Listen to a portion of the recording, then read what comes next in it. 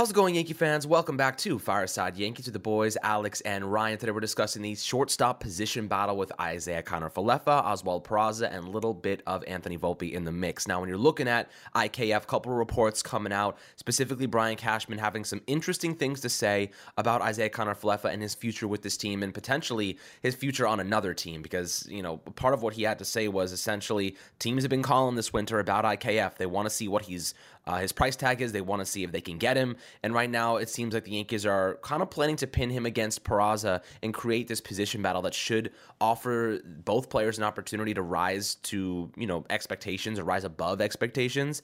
And I think psychologically, this is the right thing to do. There's no reason to trade IKF now. Before the season even starts. I think allowing them to fight it out and have this position battle will actually boost IKF's value. I think he's going to try and put together a really good spring, and hopefully, another team's convinced, oh, wait, this guy's actually pretty good. He's playing really well. Maybe he learned a lot last year. Maybe he's gotten better, and maybe they can, leverage that into a more prominent haul, which will be small to begin with. We'll discuss that, kind of what his value is right now, but also, our projections for Peraza, how we think this shortstop battle is going to unfold. And now Cashman's kind of playing a game right now to try and get, as much quality out of both of those shortstops as possible, despite the fact that Anthony Volpe will be in the mix. I don't expect him to be starting come opening day, and we'll kind of discuss that as well, Ryan. But before we dive into it, how you do today, my friend?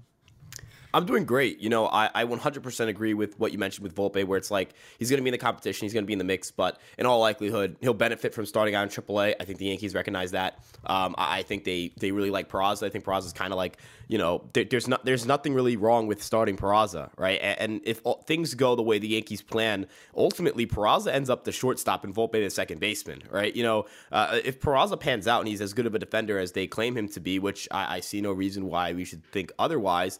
Why would the Yankees move Volpe to shortstop and Peraza second base? It doesn't really make much sense defensively. But how IKF fits into this is he's very obviously the guy that's got to get dealt, right? The Yankees, we talked about this yesterday, the Yankees are right up at that luxury tax. If they want to make any improvements, not just now, but at the deadline, without having to have the other team eat all the salary, which will cost you more prospects, you're going to need a deal like IKF. Looking at the roster as well, quite frankly, it would be a logjam situation. You would be putting yourself in a situation where if you wanted to call up Volpe, you would have to either send out IKF or DFA him. And that means you're still paying him that $6 million and he's not contributing to you at the major league level. So, and quite frankly, the final thing that, kind of deters me from wanting IKF on this roster is that it seems like this team really likes IKF. And I quite frankly cannot have a situation where Peraza is struggling 2 weeks into the season and IKF becomes a starter again. No, I do not want that. I do not want any situation in which there is another player on the roster with a low ceiling like IKF that is going to threaten for starting time. I think that would set a lot of our plans for the future back. I think it would severely limit the ceiling of this team. This team's ceiling is pretty high because they have so many young players. Now, that also means that they're going to be a high variance team compared to last year's team, where last year's team had a lot of veterans. This year's team is going to be a lot younger, but that's the direction they should be taking. That's the direction you absolutely should be taking as an organization. And again, that $6 million, clearing $6 million off your payroll is massive. I don't care what the Yankees get back for IKF. As long as it's someone they don't have to put on the 40-man roster, I am not going to care what they get back for him. I know a lot of people are going to, feel as if that's kind of a foolish way of thinking about it. And I understand that Brian Cashman has to feel out the market. That's his job, to get the most value for IKF that he can. But as from the perspective of looking at this team, as we draw closer to the end of the offseason, quite frankly, the price tag I'm asking for IKF is going to keep dropping. Not that I don't like the guy, not that I think he's a bad player, but there's a lot of opportunity cost in terms of what you can do in left field. There's opportunity cost in terms of, in a situation in which Peraza struggles and you move to IKF to start instead of Volpe and you severely damage Peraza's confidence. And quite frankly, I just can't I need Oswald Peraza to know that he is going to be trusted to start full time. And same with Volpe. I don't want a situation where neither of those guys are given that full length leash. Last year, the Yankees had troubles, fully committing to the rookies. We can't have that anymore, right? You want to take that step forward. You want to be Houston Astros. You want to be the Los Angeles Dodgers. You want to be the Atlanta Braves. Enough of that. They have to push forward and say, we're going to lean into our youth. Enough of low ceiling veterans. This is what we're going with. Absolutely. When you're looking at kind of the situation at shortstop, having that veteran experience in IKF there is not a bad thing for spring training because, he knows what to expect. We know what to expect from him. He knows what to expect from the game and playing shortstop and whatever it might be. And, Cashman consistently kind of comes to the defense of players that otherwise could be on the trade block and could be on the way out relatively soon, as you kind of noted there. Look at Aaron Hicks, you look at Josh Donaldson, he continuously promotes them, continuously stands by them. And at the same time, all we do is hear reports about how they're trying to offload them. So the funniest thing, and this is how the Yankees operate, is like they boost their players up, especially ones that have big contracts that aren't living up to the potential, and then trades them away. And it's like the two-sided effect here. We all see through the bullshit, right? Like it's not like they're confusing any of us. Like we all get it. Like they're trying to boost the players, and I imagine other general managers are trying to do the same thing. And this is just part of the game. But according to Joel Sherman, this is what Cashman said. A direct quote. Ultimately, we're just not ready to make those type of commitments regarding trading Isiah Kiner-Falefa right now. He says, we do like Kiner-Falefa. We think there's value there. I know that other teams that are contending knocked on our door about Kiner-Falefa this winter as well. And we do have those young pups that we are really excited about pushing up the ladder, but that doesn't mean we have to make any commitment to anybody in December or January. What does that tell me? They want that position battle to unfold naturally. They want IKF, Oswald Peraza, and Anthony Volpe to battle it out and let the best man win, because we all think Peraza is going to win this job, right? He is going to be a Gold Glove level shortstop, infielder, in my opinion. I think that's absolutely in the cards for him if he can maintain, his offense and really help in that respect. I think that the Yankees could find themselves one of the best defensive shortstops in the game with Oswald Peraza if he reaches his expectations and reaches that elevation that we hope he can get to.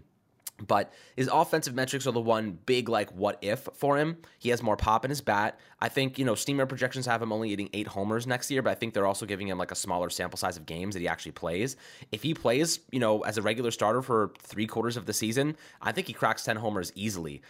His stats from last year were tremendous. He had 300 with a 40% on base rate. Obviously, 57 plate appearances is not much to really consider. Next year, they have that kind of dipping, a pretty decent amount, 10% in both categories, maybe 5% in the batting average. I think 5% in the batting average and 10% in the on-base percentage. So, those numbers are going to dip. They do have him at 104 WRC+, which is still very solid. That's what Jeremy Pena ended with. I think he was at 105 WRC+ last season for the Houston Astros, and he was a prominent figure, won the MVP of the World Series. You just never know when these players are going to rise to the occasion. But it's awesome to see that they're really using IKF as a positive. It's so easy to sit here and be like, they could use IKF as a negative and really just have him sit on the bench and not consider him and not give him an opportunity. I love the fact that they're giving an opportunity. Why? It's going to bring the best out of Volpe, and it's going to bring the best out of Peraza, and competition brings the best out of everybody. These guys are professional athletes. They crave this. They crave the opportunity to prove their worth. Volpe, I remember hearing a story a couple of weeks ago about Volpe, and his dad was like, son, you got to take a break. You're putting your body through too much. You got to rest, sleep in, do whatever you got to do. And Volpe was like, yeah, I got it. I'll do it. Cashman calls him up that same day and says, by the way, you have an opportunity to compete for the starting job this spring. His dad goes to his room to see if he's still sleeping. He was gone at 4 a.m. working out. You know what I mean? That's the type of players that we got climbing this freaking ladder right now. Guys that want it bad. Guys that see the opportunity. They want to grasp it and not let go. IKF has his work cut out for him. This isn't going to be like he's a veteran. He's a consistent contact hitter. He can make some rangy plays every now and then, especially with the shift being banned. Those rangy infielders are definitely going to be more valuable. But Peraza and Volpe have that range too, in my opinion, and probably much better arms and much more consistency. IKF's probably going to lose this battle, not because he's not talented enough, but because Peraza and Volpe want it so much more. So I'm really excited to see. But, Ryan, let's talk about Volpe for a second. I know a lot of people are saying, he needs more time in AAA. He just needs more time to refine his game.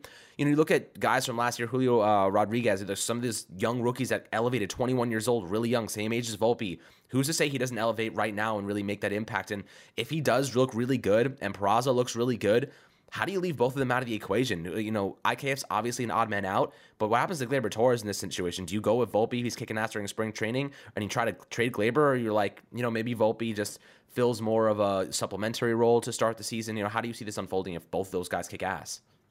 Yeah, so it'll be an interesting situation for sure, because you look at Anthony Volpe, and when we're talking just talent level, we're talking about this from a perspective of who are the best players or who are the best talents in the middle infield. Volpe's number one on that list. Gleyber Torres included, DJ LeMahieu included, all those guys included. The most talented player on that infield is Anthony Volpe. You think about the base running ceiling, the defense is pretty good. The bat is obviously pretty good.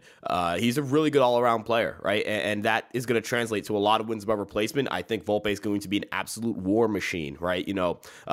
That's a guy who just is naturally going to do very well in the metric. He doesn't really have a flaw to his game. Not that he excels in anything to the extent where it's generational. Like, he doesn't have a generational hit tool, doesn't have a generational power tool, isn't like Oswald Peraza defensively, isn't going to become Ricky Henderson on the base paths, but he does everything so well that I just have a hard time looking at anyone else in that roster and saying they're more talented than Anthony Volpe. But I think Michael Kay said this as well in that same story, in that kind of same segment where you mentioned the story about Volpe, and how, he refuses, he's just tenacious. He refuses to take a break.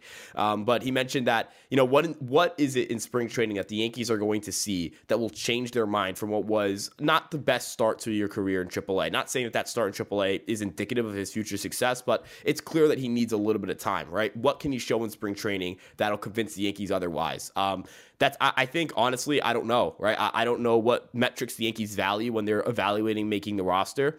I thought Oswaldo Cabrera last year, kind of in terms of where he stood in the farm system, is very similar to where Volpe stands now, where like Cabrera had a legitimate shot to make the team, but I don't think the Yankees wanted to rush him. And then I think Volpe has a legitimate shot to make the team, but I don't think the Yankees want to rush him either. So, if you ask me who's the most talented player on the roster, who's the guy who, could go out there and have a 4+ WAR year and kind of sleepwalk to it almost, it's Anthony Volpe, right? But if you're asking me, do I want the Yankees to rush Anthony Volpe? My answer to that question is going to be no, right? My answer to that question is going to be I think he should spend some time at AAA, but who knows, right? In spring training, he goes out there and I see him, hit a 111 mile per hour double into the gap. Like, that would first off be like his career best in max exit velocity. And number two, I'd be like, okay, never mind. I have to reconsider my opinion on that, because suddenly he'd have like the best power in the infield, raw power wise. And then you have a really good shortstop, in my opinion. As you mentioned, defensively excellent. Oswald Peraza is good enough. Like, I don't think there's going to be any issues with him. And then you have already Gleyber, you already have LeMahieu, you already have Donaldson, you already have Rizzo. Like, I don't view this as a situation where the Yankees desperately need Anthony Volpe on opening day. If it was a situation where, the Yankees have a shortstop or Gleyber Torres was traded, we're having a different conversation. But I think they have enough veteran talent at the major league level that they can give Volpe that month or two at AAA and really make sure he's ready for the major league level. But he's definitely someone that, I mentioned Marcus Semien. Marcus Semien's one of those guys where, like, he's a second baseman. He transitioned from shortstop, and he's consistently, even last year, he had like a sub 110 WRC plus and finished with a WAR well above 4, right? Because he's just so good at everything, right? He's a really good base runner. He's an excellent defensive second baseman. He's a pretty good hitter. Like, he finished 32nd in WAR last year with a 107 WRC plus. Like, he plays so much. I think they're extremely similar, right? Both of them don't have really impressive max exit velocities. Last year, it was his career best at 110, but before that, it was 109. Like, it isn't like a guy who goes out there and hits the absolute crap out of the ball. Both aren't, he has a 255 average and a 287 BABIP because he's a fly ball hitter. Very similar to Anthony Volpe. Both have above average walk rates. Both don't strike out. Both are good base runners. Like, these are, in my opinion, this is the perfect comp for Anthony Volpe. If Anthony Volpe has a Marcus Semien career, not the beginning necessarily, but more so kind of going out there and being a consistent, really good base runner, really good defender, and hitting enough to be a top 30 player, like, that's an absolute success. And I think that's totally in line for what Anthony Volpe can be. Yeah, absolutely. I mean, look, so I was doing some research this morning, trying to find some positive things on Isiah Kiner-Falefa specifically. So, I stumbled across a really interesting stat. We always talk about, the lackluster defense, he's really just a contact hitter and it's weak contact for that matter. But he's one of the few Yankees that actually performed quite well with runners in scoring position. And I found it pretty interesting because, I'm looking through the numbers and I'm like, I'm seeing a lot of negative stuff. And even on paper, like, there's some positives, but you're looking, it's like, okay, where can I find some value here? Where can I find some positives about this guy's game? And then I stumble across these stats, and I'm like, you know what? IKF was pretty good with RISP. He hit 327 with a 362 OBP. He had a home run, 43 RBIs, 8 walks. He only struck out 12 times. This is a player that continuously comes up in big moments and actually makes things happen, which I found to be really interesting. Like, what there has to be something to be said, and we're very critical of Donaldson. We're very critical of IKF. We're very, very critical of players that are not performing to the expectations that we have as Yankee fans, and those are very high because we're Yankee fans. But there's something that has to be said about giving credit to players when they do positive things. And IKF performing well with runners in scoring position is one of those metrics that stands out to me. So I'll ask you this, Ryan. When you're looking at IKF, the quality he actually does curate in terms of contact hitting with runners on base. Do you think that's something that shouldn't go, unnoticed? Because I don't know how confident I feel in Peraza and Volpe hitting with runners in scoring position at such a young age right now. I think they will get better. I think Volpe specifically is going to be electric in that category. But the value that IKF has there, do you think that's a selling point for him? If you're Cashman, you're looking to, maybe Peraza, Volpe, whoever wins that shortstop battle, IKF's now on the trade market. Is that one of those things you're looking at and being like, hey, this guy actually hits in with runners on base? And maybe that's a metric that, we should talk about a little bit more. Yeah, so, the career trends would point to Isiah Kiner-Falefa. Like, last year was really good for him runners in scoring position. The years prior, not so much. But one of the selling points is absolutely contact, right? He's going to at least put the ball in play, and, he has really good contact skills. IKF has never had a problem with swinging and missing, right? That's never been an IKF issue.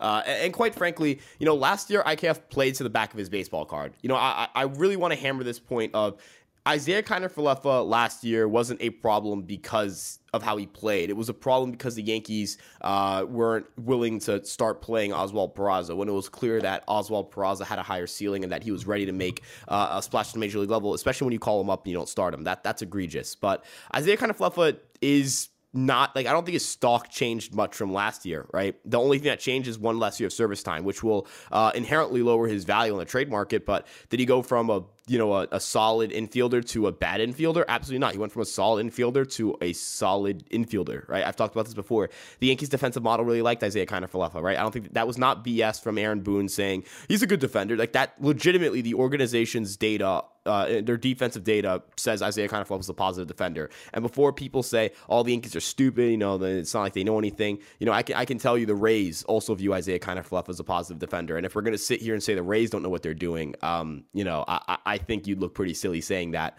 So there is legitimate defensive value there. There are teams, teams view Isiah Kiner-Falefa as a positive defender. The offense isn't going to be great, but we always know he's not going to hit. No one ever expects him to slug 500, right? That was never the expectation coming in. He's a good base runner, but bigger bases, he can be a more aggressive base runner. He stole 22 bases in 26 attempts last year. I think that went under the radar.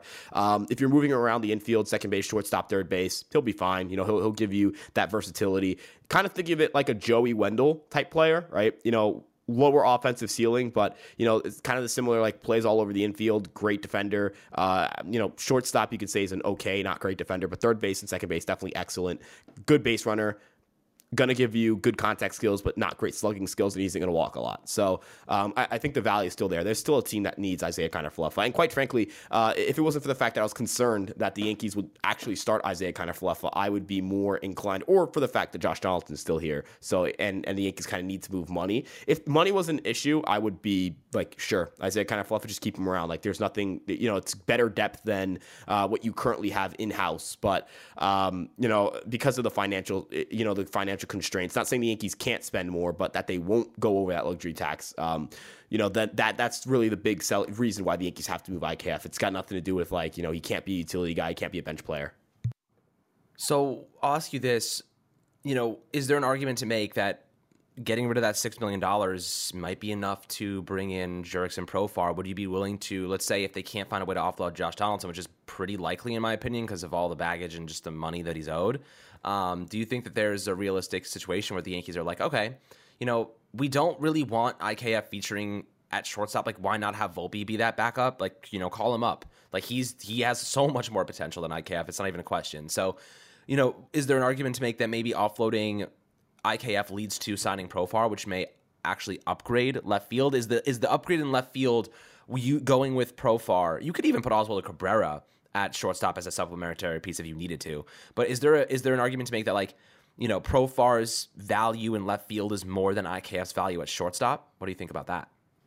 Yeah, I believe that is the case. And if it's not even Profar, even if the Yankees just get depth, if the Yankees sign David Peralta, who I know they're in contact with, that's better than not having any depth at the left field position, right? You know, and that's kind of the way I view things, where it's like you have an abundance of infielders. As you mentioned, you know, if it comes down to it, Oswaldo Cabrera can play shortstop. He's an excellent defender at shortstop. This is not like a guy you're you know, like a Gleyber Torres situation. This is a really good defensive shortstop.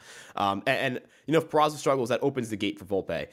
You know, if the Yankees want to throw a couple $1 million at David Peralta with the money that they just, you know, shed with IKF, like, sure. Please, you know what I mean? Like, I don't like Peralta. We're at the point so freaking washed. He's a mediocre player. Like, he's a mediocre player, but like at this point in the offseason, we're at the point in the offseason where I would say getting some form of depth, at least to cover your butt at the position, is better than doing nothing. Just because, like, worst case scenario, Peralta gives you, like, you can platoon him against righties and have Cabrera hit against lefties or whatever. However you want to do things, it's, in my opinion, it's better than doing nothing. And I the way I see this too is like, worst case, like the Yankees probably, I imagine that's not the way the Yankees go. I mean, also it's the other avenue the Yankees may go is trying to go through trade, and you literally cannot afford Max Kepler because you don't want to go over the luxury tax. So that's another situation where that can't happen unless the Yankees move IKF. Profar can't happen unless the Yankees move IKF. Peralta cannot happen unless the Yankees move IKF. So whether it's getting a starting left fielder, which would be Profar Kepler to me, or getting a bench bat like Peralta, none of that is going to happen unless the Yankees are able to move those $6 million, which is kind of unfair to IKF because it's more negative press to him that I don't think is his fault, but it's kind of just how it is at this point.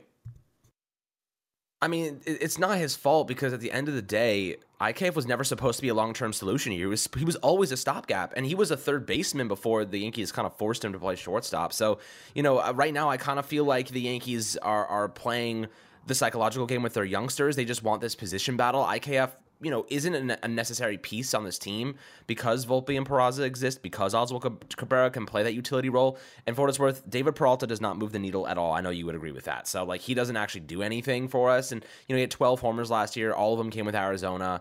You know, what do you have, a 31% on base rate? Like, he's not going to get on base a ton. He's got some slugging, but I'd rather Cabrera start at left field than David Peralta get reps. Like, I'd rather just platoon Hicks and Cabrera than have David Peralta and pay him to be just as good as that. You know, like, I think Hicks had better numbers than him last year, aside from the power metrics. I think he got on base at, you know, 2% more. And, you know, it's like you're talking about the needle does not actually move at all with Peralta. But with that being said, I kind of feel as though if you're going to go big, you got to go big. You know, you can't go and just get, like, Profar's not big. He's not a big acquisition, but he moves the needle a little bit. You know, Peralta just keeps it right where it is. So that's kind of my take. I think, you know, I agree with you in the sense that Profar is more valuable to left field than IKF is to shortstop, which is probably the argument that Cashman's asking himself right now, is debating with himself. But they're playing this right for once. Or maybe not once, but occasionally. The Yankees are doing a really good job right now not selling early, because IKF has value to the youngsters because of what he's going to get out of them because of the position battle. After that's done and Peraza ends up winning it, which I think will happen, IKF's value becomes getting Jurickson and Profar. And right now, if a team wanted to sign Profar, he'd be off the board already. He'd be gone. There's clearly not a huge market for left fielders right now. The Yankees are one of the few teams that are looking to acquire one, and Profar might be asking for too much. By the time they trade IKF, if Profar hasn't signed anywhere else yet, his contract's going to be pretty easy to consume and add on to the books. He's not going to make a ton of money. I know he signed, a 3-year, $21 million deal, so $7 million a year, and they didn't even want to pick up his options. So you're probably looking at paying him maybe the same. Maybe you're paying him $6 million. Maybe you just literally replace him with IKF and you walk into the sunset with an actual needle mover, at least to a degree. But guys, I'd love your perspectives on this. You know, a lot of discussion about IKF, some of these individual players in this podcast episode, in this segment. Always happy to hear perspectives below in the YouTube comments. Make sure to like and subscribe as always, and we'll catch you guys on the next Fireside Yankees episode.